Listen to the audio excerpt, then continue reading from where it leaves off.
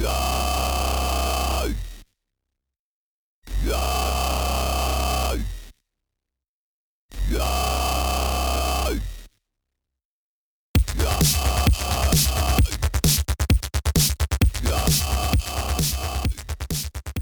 bleeds pixels. Lost tangents and lost lives, lost sprites and lost nights. Everything's been played and played out, but here, the skybox is the limit.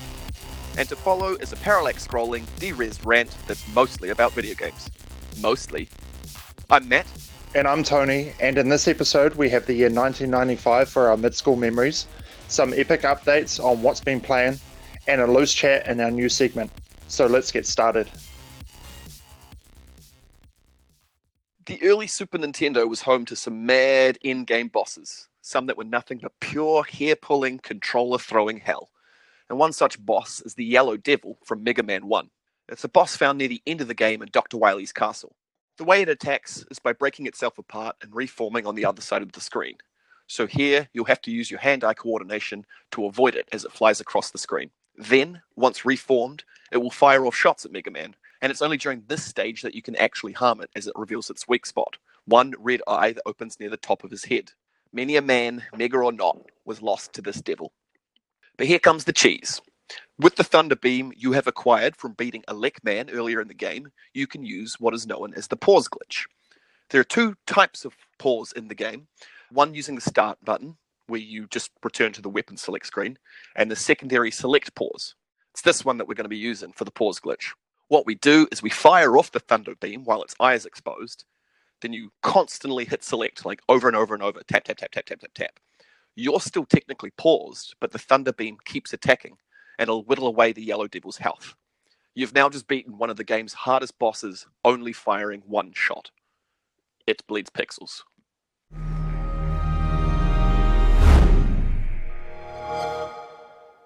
So now we shall get into what's playing, what we have been playing lately. Off the subject of what's playing, I managed to sort out my action figures and such like with some shelving. So that was one thing I did that I was pretty stoked on. So have you started slowly organizing like a sort of hermetically sealed glass cases? Are you taking over one half of the house that your wife's going to kill you over, but no one in the family's allowed in there? Well, I put up shelves for her. That became for you? Well, no, like I put up many for her and I put up one tiny one. Unfortunately, it's not that big. It's only about 1 meter long, not enough for as many, toys that I have as a man-child. So it's in the corner of our room is my little space that I'm allowed to put my shit into. And yeah, so it's high enough for the kids not to touch. And it's good. So I mean, so she doesn't mind that they are on display in your room though, like that your shared room. She doesn't keep you like, I don't know, maybe she might have wanted you to keep it in a wardrobe of, say, gaming swag. Yeah, that's what I used to do. I used to have a wardrobe, which is like, if anyone's wondering why the hell we have our image up as because I'm lazy.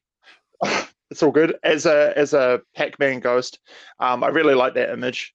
It's something I actually wanted to get as like a tattoo, even with the twogs on it. You should. Now that I've said that, I have to do it.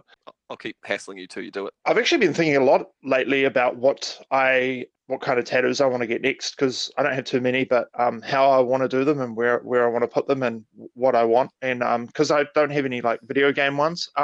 Anyway, that's just a random thought I had just then. What the fuck were we talking about? your wardrobe of gaming swag. Oh yeah, so I used to have a YouTube. So for anybody that's wondering, the TWOGS is an acronym. Is that what you call it? Yeah, I think so. I went to school for a few years. TWOGS is Tony's Wardrobe of Gaming Swag. That's what it stood for. So that's how cool I was. Pretty cool. Swag. Explain swag to me. I'm old. It's probably like the same as lit and. Well, you'll have to explain that to me too. Radical, awesome. Bodacious. Bodacious, awesome, rad, cool, hip. Oh, okay. I'm none of those things, but I get those words. So. Yeah. Continue. Twogs. In all honesty, I was sort of going through this like weird period of my life, and I was kind of a little bit lost, not sure what to do next in my free time. And I was like, and then I started collecting, and I was like, I want to do something with this, which is why this is cool. Like, I don't want to just like sit in a room playing games. I kind of feel like I'm at a stage where I want to put content out, but not. It was almost like not even for anyone. It was just so I could do it. So I'm doing something productive. And at the time, I was like, if I'm quite honest, I was like drinking quite heavily. So I got over the nervousness of putting myself out there by getting annihilated on camera. The only problem with that was I was also editing when I was wasted. So I was like filming myself, editing after my drinking session and filming, and then like just chucking it up. And it was crack up. Like, I really didn't give any fucks, so to speak. I had good comments on it, actually, like with with people. And, I mean, and I guess even initially, people might not have even known that you were blitzed. So they're probably just like, oh, this guy just is really loud and stumbles. Yeah, and seems to be like sculling drinks during the video. Turning to one side. Yeah, but I had that last little sort of and then back in. I remember even going, this episode is sponsored by, and I'd say the alcohol and just like scull a drink, and then I'd be like going, yeah, fuck, it was pretty loose. And but yeah, I had on a it was actually like really fun, and I was like collecting, and I was like showing toys and like talking about stuff, but then I was sort of realized like, not to get all into it, but I had other things going on, and it wasn't good for me to be like that. So I tried to like change things, and for the better. Yeah, it's funny. I still get like little comments about it to some people that were following it and that, and it would crack people up. But yeah, well, you've sobered up and picked up a drunken me. So, although I'm not drinking now, but yeah, what's wrong with you? Get a drink down there. get a job. But yeah, there's nothing wrong with drinking. It's all good, and games are fucking awesome. And like, I'm so stoked that we're doing this podcast now. It's all good. Yeah, so that was a really random tangent. And this section's actually going to be quite large because I had a lot to say, but I'll try and get through it. So what I've actually been playing is Shenmue. So I've been playing Shenmue. I obviously went to there's like a picture of it on our Instagram. It's something that I picked up and it had a massive sale. It was like $3.80 or something. Because it was like New Zealand dollars, because it was like 70% off the yellow sticker, this massive sale. And I'm glad I picked it up, actually, because the fucking book in it sucks, but it's got a poster in it. So I'm like, super dope, like Shenmue 1 on one side, Shenmue 2 on the other, I'm pretty sure. So this is a game that I've always wanted to play because it's like a Dreamcast game. It makes me want to get a Dreamcast and actually have like the Dreamcast edition, because it's something I'm quickly discovering. I fucking really like this game. Now, I got a lot written down, but I should probably skim through this a little bit, otherwise this is going to take forever. Okay, so Shenmue is fucking phenomenal. It's graphically impressive for the time. This game was actually made for the Sega Saturn, and the guy that was making it, it was something like 6 years in development, and then it went to the Dreamcast, and it was trying to, in part, save the Dreamcast, as Sega was in heaps of debt, like $500 million in debt, something crazy like that. It was trying to like revive it. But then what happened was, this is another little history lesson, PS2 came along and just absolutely like obliterated it. And they also had an open world game in that, which was GTA 3. So Grand Theft Auto that took over, and that's what sort of happened with it. So what's crazy about this game is it's the first part in a 16-part saga that was supposed to happen. Yes, I've heard a lot about even the fact that I think the guy that made it actually doesn't play video games at all. Yeah, so he's like a visionary, and he was trying to explain to the team when making it, but he struggled to reference. So like, imagine making this game, like an open world game, but there hasn't been an open world 3D game like this before. So he's trying to like describe to the what do you call it? The guys making the game? What do you call them? Like the developers, the developers, like he's trying to the artists. The artists. He's trying to explain to them, and apparently there was like a bit of friction with like they don't get what he's saying because the game was so groundbreaking at the time for what it is. So one thing, I could freestyle all this, but I wrote notes so I don't go off track. So first thing that's kind of funny is that the Dreamcast controller, so it goes off that you're on the Xbox controller. I'm so used to using the right stick. This is what happens when you go back to games. It's kind of shit. This is why I would have played it back in the day.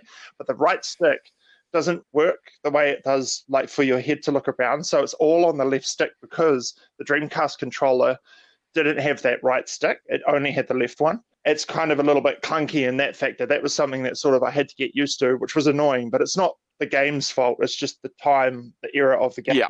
And you have to hit the bumper. So this is something I didn't know. I played the game for probably like 2 days straight. I've been playing the last couple of days. I'm probably like 20 hours into the game. And apparently I'm not even through what would be the first disc. This game was like a 3-disc game.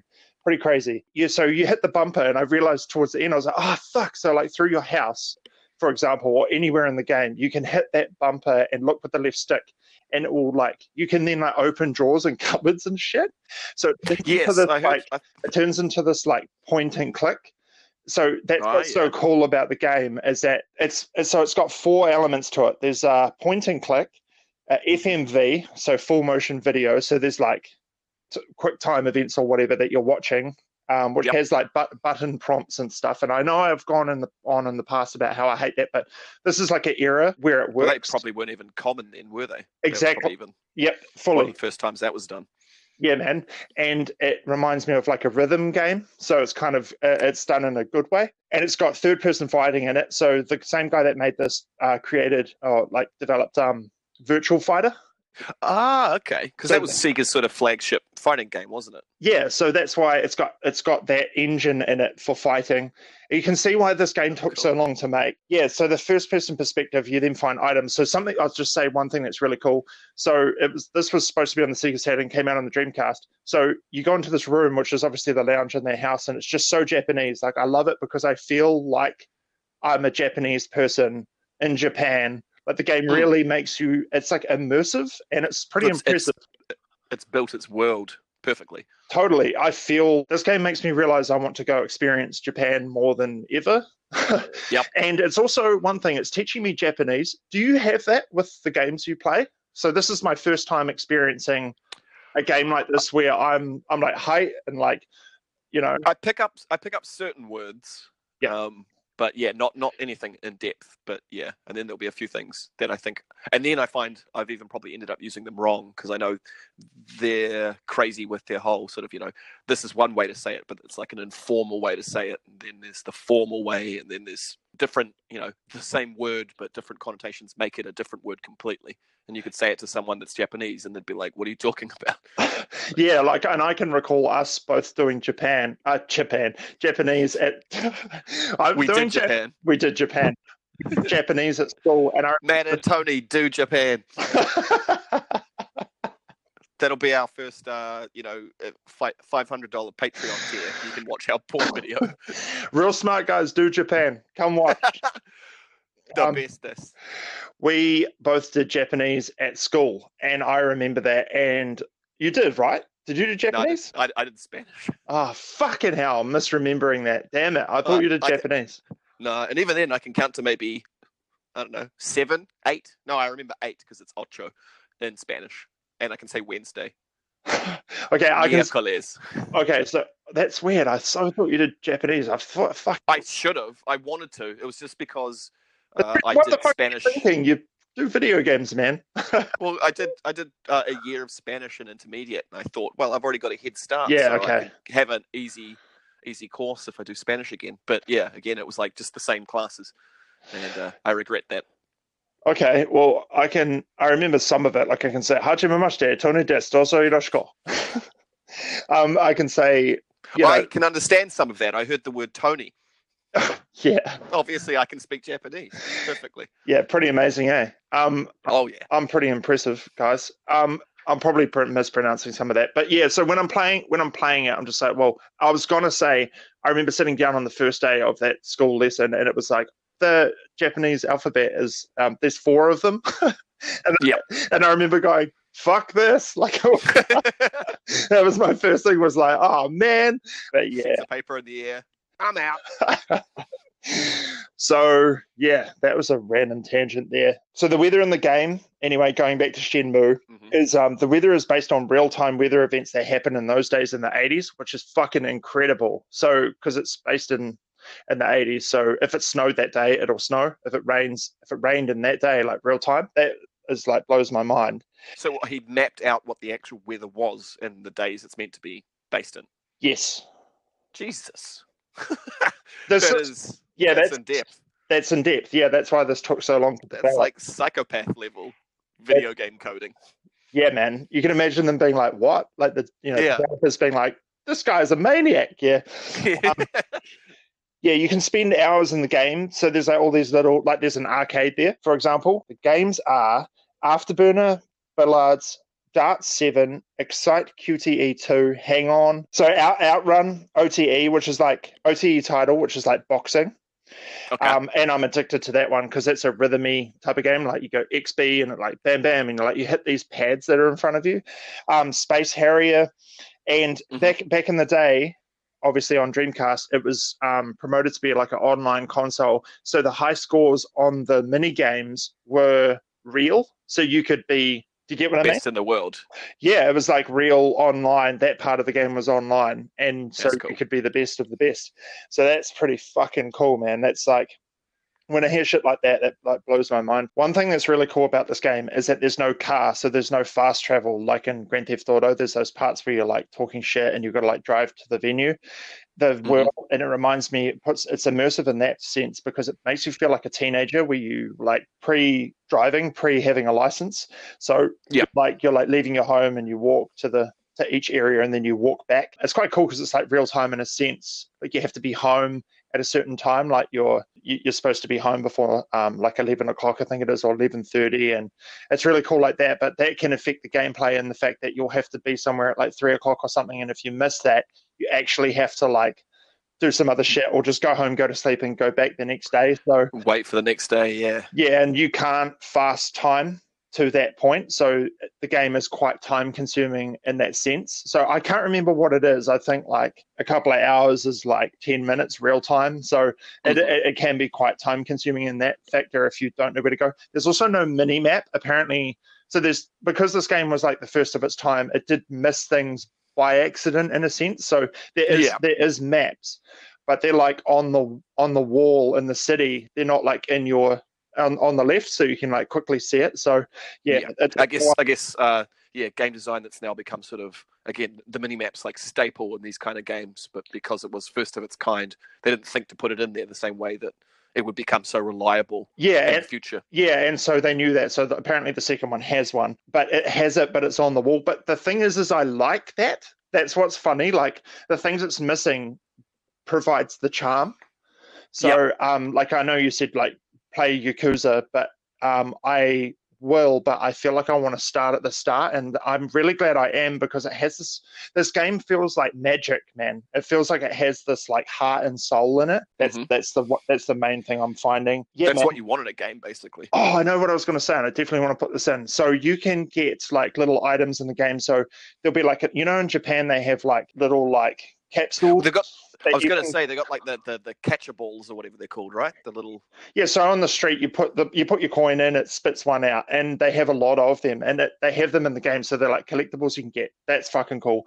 But you can also get shit in the game, like you obviously get your you get scrolls which you learn fighting moves with. That's something I just thought of then. But anyway, with the POV bit, you find a Sega Saturn under the TV. You put it up and you put it on the TV, and I was thinking, oh, imagine if you can go find a game and put it in the console. And apparently you can. I haven't got to the point yet. I'm trying not to do spoilers, but you can find a game and put it into your Sega Saturn and play that game on your TV. I'm like, oh man, this game is like, there's so much to it. And so that's where I'm at. I'm going to keep playing it. So I'm obviously probably going to talk about it next time. I'm not playing Animal Crossing at the moment. I'm just having a little bit of a break from that. But I will get back to that to complete the decks for that, even though that's Pokemon terminology. But Matt, what have you been playing? Well, I'm finally playing now, which is good too.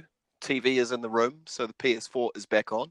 And this has all actually worked out kind of perfectly because as you're playing Shenmue, I know we've talked and I've mentioned to you that the sort of spiritual successors to that were the Yakuza games. I am playing a game called Fist of the North Star Lost Paradise, which is a Yakuza game, but it's based on the anime Fist of the North Star. So I don't know if you've ever seen that before, but it's basically Japan's version of Mad Max. Oh, fuck! That sounds awesome. Yeah. And it's this desert world where everything that I'm doing is exactly what you're doing, but with a 2018 skin. So yeah, again, you go to the arcades. You can find, when you were talking about that, you can find Dreamcasts. You can find similar. It's not a Dreamcast though, because it's the anime was written in the 80s, so everything's based in the 80s. But you can get a home console for your apartment and play early Sega games. It's so good. You can get stuck on that shit and just play the mini games. Because you can do bartending as a mini game to earn money. There's car races. But if anyone that's played Fist of the North Star knows how hyper violent that is, so you're then walking the streets, you get into a scuffle with the local ruffians.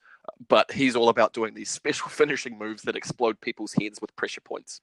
So it's basically Shenmue in the future, though in the past, because it's also based in the 80s, I guess you would say, but it's post-apocalyptic world. But it's Shenmue with hyper-violence, so it is very gory. And I've played it before and have finished it, so yeah, it's not a new game for me to be playing, but I had it digitally downloaded on from the PlayStation Network, and just sort of was like, oh, I'll play that again. And yeah, just sort of fortuitous that you're playing, it's Granddad. It's cool that we're playing I'm giving that genre a go and discovering I love it. They are very time consuming, but it's for all a good cause, and I really like it. It's such a cool genre. Yeah. Yeah, man. And yeah, you've got all the Yakuza games to work through. I've only played a few, but I'd like to do all of those at some stage too, because they follow one character, which I believe Shenmue does too. And yeah, it's a sort of, I think it time travels initially, because I think the way that they first made those games, he was already an established character, and they've done extra prequels and future sequels. I think there's even a Japan exclusive where it's a Yakuza game, but it's all zombies. And I'd like to get through all of those, but they're also hyper violent. But yeah, you can lose yourself and just running around Tokyo and just going to arcade machines and meeting people and going to you can go into restaurants and eat every menu item on there, and that's a little sort of achievement, going in and just ordering a whiskey. And then, you get an animation of the whiskey coming to you with nice ice, and they'll talk to you about where that brand of whiskey comes from. It's so in depth. That's amazing. That's real open world. That's really cool. And yeah, such a cool genre. And there's genres within the genre. It's that's what's so cool about it. Yeah. Definitely feels like more bang for your buck, for sure. So I watched a video on YouTube, and it was about Game Pass. So Game Pass is such a cool thing on Xbox. You just pay a monthly amount and you get to play a whole bunch of games, and they have Yakuza 0, and there's that's the one I've played. So that's a remake of the original? No, Zero's a prequel. So theoretically, sorry. Yeah, so it's the first one in the timeline. So the other, okay, because there's another one on there, which is, they say play the, so I don't know what it's called. Because I think there's one that's called maybe Yakuza Kiwami or something like that, and that's the remake of the original one. Sorry, yeah, I got them mixed up. Yep, you are right. I am absolutely wrong. And oh, you're still right. Yeah, but this is pretty plebe noob at this genre. That's the one I should play, and then play 0, because they're saying some people play 0, but there's references that you won't get if you don't play the other one. So yeah, that's what I've got to do, apparently. Gotcha. Cool. Well, I look forward to hearing your adventures in all these games as we continue to do this. It's going to be a while, because it sounds like I have to play Shenmue 1, then 2, then 3, and I know nothing about 3. It just blows my mind that it was a 16-part saga, and this is because you don't fight the guy that kills your father, and it's really weird. I've actually heard mixed things about Shenmue 3, because I know it took them 20 years to make number 3, and it started as a Kickstarter, and from what I've heard, it actually is almost kind of he's then used Shenmue 3 to try and get Shenmue 4 made. Yes. So it's almost like I've heard people say that it's not actually that worthwhile, because it's kind of pointless. And for what, people have waited 20 years, the fact that he then didn't actually try and finish his game, because he might not get another chance, people might not have been interested. Yeah, and I feel like this is where maybe he was thinking more I love that it was a game that he was going for, because I love that. And that's what's interesting, because, you might have seen on an Insta story, I'm posting a lot of toys and shit like that. I went to Mark One, which is a phenomenal store near where I live, and I spoke to the guy behind the counter there, and I love having those sorts of conversations. And it made me realize, like, talking to him, because I'm more of a video game guy than like a comic book or anime guy, it made me realize that these stories are just so fleshed out. And it made me realize, like, for example, with Shenmue, why isn't it? Or he was kind of doing a video game in the way an anime may be. That's kind of the way, because there's so much to it. And this guy was talking to me about One Piece, and he was explaining about how he's seen it all on Crunchyroll. Yeah, he was talking about how in-depth it is and how characters come in and seasons later, and it's real in-depth. And I was like, when I played this game, I'm kind of like, well, there's 16 parts to it. This is one part. Why is this? So my point is why is this not? I'm glad it's not, but then maybe it should have been, because this didn't get made. Like, the games didn't get made enough. Like, imagine seeing like part 16 Shenmue like on the shelf. I kind of wish it was. I wish that was a real thing and Sega was still a real thing. That would be real cool. But it's weird that, or maybe one day it will be put into games 1 to 16, or could be an anime. That's one thing. That's kind of my point. Yeah. Yes, I think sometimes with these properties that don't quite, again, it got sort of moved to Kickstarter 20 years later, that sometimes if they're not that lucky, they might get wrapped up in a comic book or, some sort of extra media, which is, what you hope, because that's, I feel, some of the worst things when you get so attached to something that then doesn't get to finish. Yeah, and I reckon TV show. And I think that has a little why the game maybe gets a bit of hate, because people are just like, oh man, there's no ending. Like, that's such a blue balls. Yeah, pretty much. It's just showing, like, on that note, I could go on and on about Shenmue, but it's making me realize this isn't like a Shenmue review. It's like, yeah, like, so I've got to get through the other games. I'll see how I go, and I can always talk about it later. But yeah, this genre is real cool, and I know that you're a fan of this genre, and so it's like we can sort of, swing both ways that way about this game. So that's cool. Yeah, man, share notes.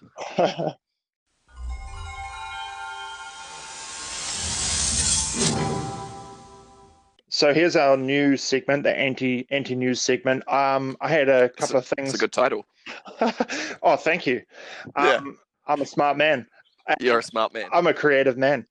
And I'd like to collect all of one thing. That's just what I wrote on a piece of paper. So I wanted to I wanted to have a quick discussion with you with the fact that I look at collectors, right? And I used to collect, and I was thinking it'd be cool to collect for a system, for example, and have like every game.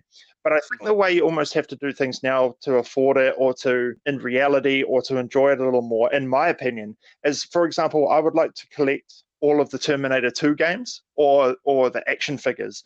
Or I would like to collect like the Emperor, like Star Wars, like action figures and Lego and shit only. Or just collect for, even though I'm going against what I just said, but just collect for the Game Boy. Is there something that you would like to collect for? Like, could you see yourself collecting that way? Or yeah, I mean, you're sort of saying like you pick a character, or even just sort of, I guess, anyway collecting. Yeah, if you've got that sort of niche thing that you're into, because I've got certain things that I guess I do that. Not necessarily in games. Like, I mean, definitely I try and pick up as many RPGs I can on all consoles, but I've never thought about a specific console. But my favorite artist of all time, who does come from video games, his name is, I'm going to butcher it, of course, Yoshitaka Amano, and he was the character illustration for the original Final Fantasy games. Okay. And basically, the minute I saw his artwork, I was like immediately captivated by it. It's hard to explain. He does watercolors. Everybody's very effeminate. So all the males look like women. All the women look like women. Everybody looks like women. Even his weird, like, little mushroom ghost characters he draws side by side almost look a little bit female. But it's just gorgeous. And yeah, I have since, anytime I see his name on anything, I will buy it. So I've got books and books and books and books of his. So I guess that's one thing that I will continually collect no matter what. And yeah, so he started with Final Fantasy, and he's done character illustrations for other places. I think he used to draw Battle of the Planets. I think that's at least how we got it over this side, which was an anime. They were like weird bird people, kind of like Voltron, though. They piloted big robots or spaceships. Nice. But yeah, that's one thing. Is that kind of what you're asking? Like just sort of a niche thing that I'm into, or?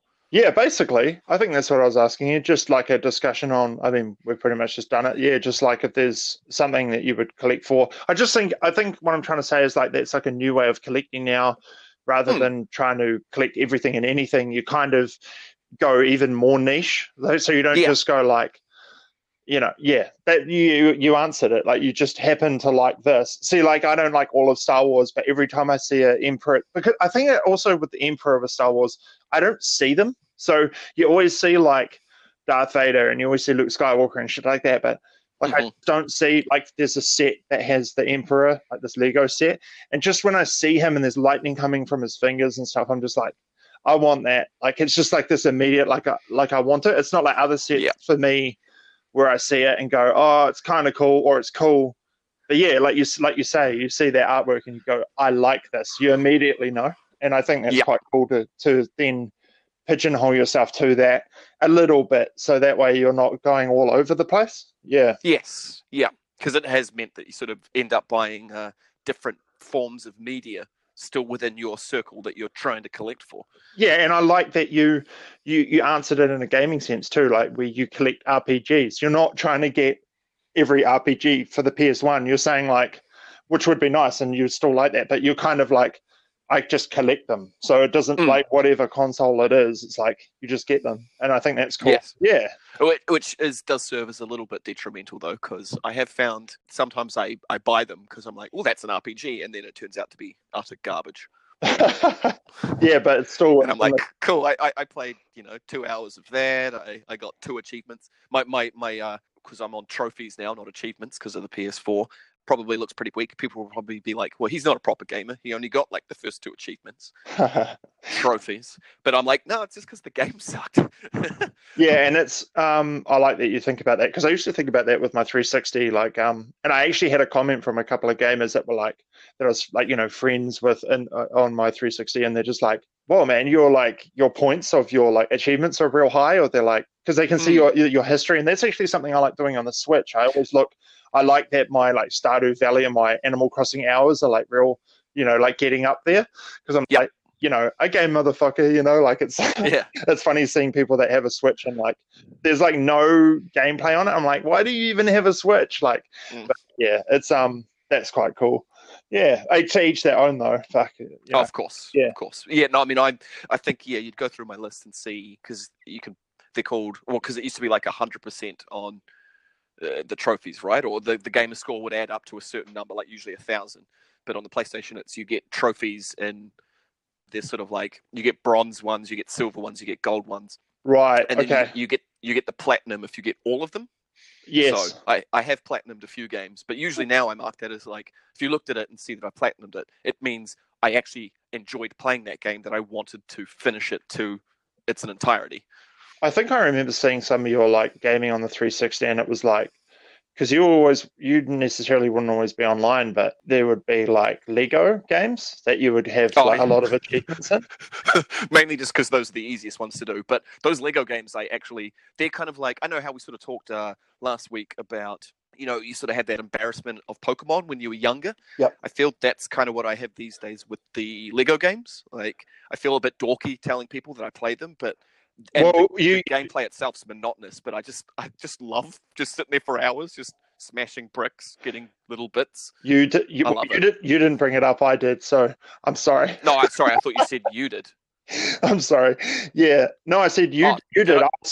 I saw your trophies. Like I saw that you were like trying to 100% or you had 100%ed because it says the percentage like of how much you're Yeah, through, and yeah, your Lego ones were real high. So I'm saying yeah. I saw your gameplay through looking at you online.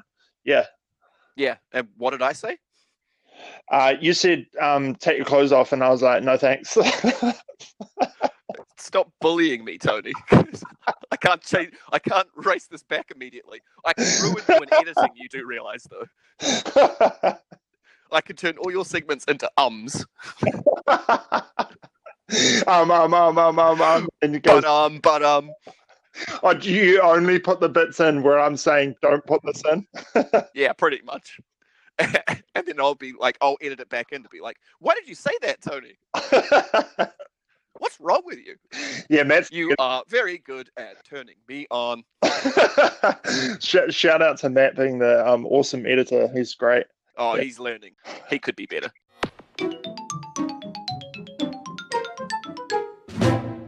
Just quickly, I wanted to cover iDubbbz, as we mentioned in the last ep. Now, I think this has something to do with me following him for quite some time, and I know his like backlog and things, so I sort of like get the in jokes and things a lot. But I just found with the documentary that it was just interesting how, because iDubbbz went on an H3 podcast. I don't know, have you ever heard of that podcast? Yeah, or that's the couple, right? Yes. Yeah. So I think he's sort of friends with, they're sort of friends together. But anyway, I quickly just listened to like a podcast about this like episode. And he just basically said like, you know, fans and things were saying like, this guy's real interesting because he's introverted, but he's also extroverted. And he's kind of like this weird oxymoron. What's the deal with that? So like, that's why in a weird way, he's kind of interesting. And the one thing I wanted to point out was the tape in his room was like perfectly done. It was awesome, but it was also kind of disturbing. That's what I found. And yeah, it just cracked me up how like, you know, iDubbbz, for example, were in public and he's sort of like, oh, you know, Dax Flame's like, you should give it a go, talk to people. And like he tries to do it and he's just like, no, I would need to stop. My anxiety is going mental right now. Yeah. And that sort of cracked me up. But I just thought it was an interesting way of just a direction, just seeing like what a YouTuber will do over the years and how they sort of develop and change their channel, not just stick to the same thing. I just thought that was interesting. That is definitely a plus. But that one can evolve. We talked off, Mike. You basically said you didn't like it very much. No, not really. That's why I was almost like, do you want to do this a little bit? Because I didn't know. I'll just sort of, all I'll say is I sort of came to this realization a little while ago where I think sort of celebrity for some people is definitely different for other people. And I think I just get a bit weirded out by these guys that sort of, especially on YouTube, that their careers are reviewing other YouTubers. Yes. If that makes sense. So for me, I'm like, I can get it why people are into it, but for me, I just don't see the point. And also, there's just that sort of little part of me that feels.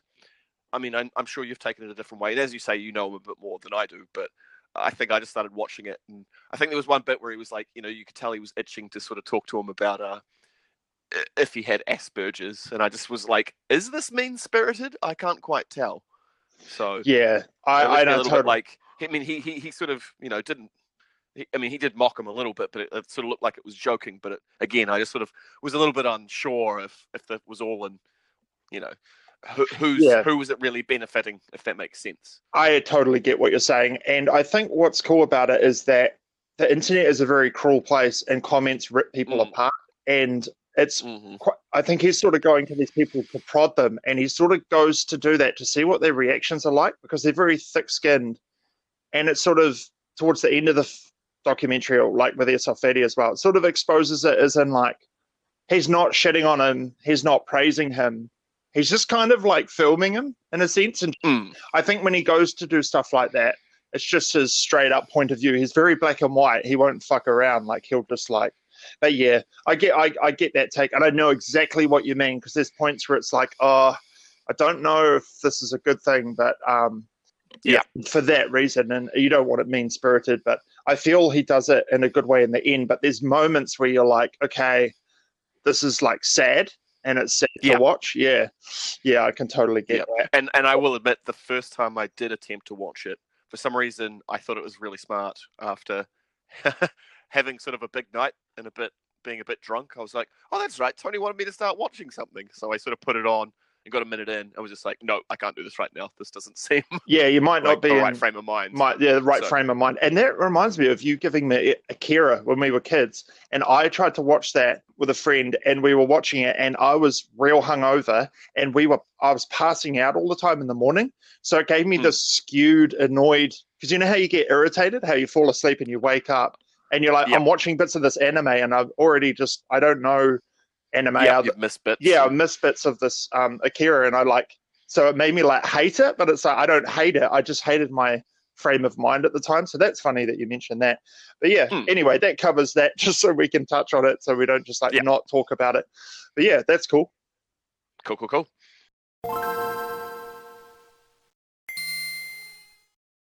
So now we'll get into our mid-school memories, the year of 1995. For me, I picked a game developed by Bullfrog in 95. It's a construction and management simulation video game, and it's Theme Park. Yeah, cool. So this game has a lot to do with like a Stardew Valley element with me, how like there's something, it feels like there's something wrong with my brain. I love the grind of the game. So I've played this on Mega Drive, which they call Genesis in, the US of A, a Saturn, a PS1, Nintendo DS, and PC. So I remember this is where I developed a little bit of like a love for speed running a game once again, not knowing what speed running is, but trying to do things as fast as possible and trying to because it's a management system, trying to manage it. I have played like SimCity and stuff like that, but for me, I did enjoy that, but it would be better to have a keyboard and mouse for this, obviously, but there's some sort of, I just basically have a love for trying to use a controller, as annoying that is. It's sort of like an art form to me or something to be able to, that doesn't really make sense. But I get you. Yeah, there's sort of like a knack to do it without a mouse and keyboard. Yeah, and so, but actually I played it later on the DS, and that was quite cool with the touchscreen. And I played it so much, this is like recently as well, like about 3 years ago or something, I was like playing it hard out at work. I got real addicted to it again. And I played it so much that it etched markings permanently on my bottom screen. So that sucked. Yeah, that was on my DSi XL. Man, such a fun game. I just got memories of playing that in my sleep out when that first got built at my house where I grew up. Yeah, I'll just grind away at it. I also later on loved Theme Park Hospital and Theme Park World on the PC. You could unlock different lands. You could get more food and drink stores and like better new rides. And I loved the bird's eye view and the art style of the sprites and the rides. And I found I like the animations. For a harder level of gameplay, you could manage this. You could set it on, get out of like a sandbox mode instead of like sitting in sandbox mode, and you could manage stocks, shares, negotiations, research rides. Yeah, so that would make the game harder. Sometimes I would do that, sometimes I wouldn't. Yeah, the game speed could be adjusted, so it could be you're not just sitting there waiting around and you're just trying to control. It sounds real mundane, but I had this real love for it. Controlling the happiness of people. Like, for example, like you could get them real thirsty by like upping the salt in the fries and then like making them go to your drink store. So that's pretty cool. Yeah, and I remember you had to be careful to not put like the food stores too near to some of the rides because people would vomit, and then you'd have to have more cleaners. And I used to love, so it was sort of like construction art in a way, the way you build your rides, and you'd make the roller coaster go real awesome. And there's also like a water ride that you'd like a tube ride, and I would like make loops and try and make it all fit together, and it was like a real designy sort of thing to do. That was really fun. And that's about it. I mean, other than there was the different maps, like you had like an ice level and a sand level and things like that. That's about it, honestly. But I definitely have to mention that game. And this is the first time that I've actually had a game in mind to choose the year. As odd as it is, I've just absolutely loved this game. So if you haven't played it, give it a go. Like, as I say, if you've got a DS, you can get it, and they'll be like real cheap. I think I grabbed it from like $3 from EB Games a while ago, and it's just such a fun game to play if you like that sort of game style. Yeah. Nice. Have you, like, because I know sort of what would be the successors of those these days is like the Zoo Tycoons, and I know they recently released a Jurassic Park themed theme park game. I think there's a game, it's called something like 2 Point Hospital or something like that. It's a game that just got released for Switch, and it might not be called exactly that. I think that's what it's called though. And I looked at it and I was like, oh, but it's on the Game Pass for Xbox. So this is something else I was thinking of doing, is actually getting the Game Pass and maybe talking about and playing some of the games that are on that, because there's a whole ton, and yeah, it's cool. I like the Game Pass, but it has its flaws as well, but we'll talk about that another time. Yeah. Rad. All right. And I guess I should rant about my 1995 mid-school memory. I've gone back to the well. We're doing an RPG, and I have gone with Chrono Trigger. Have you heard of this one? Yes, I have.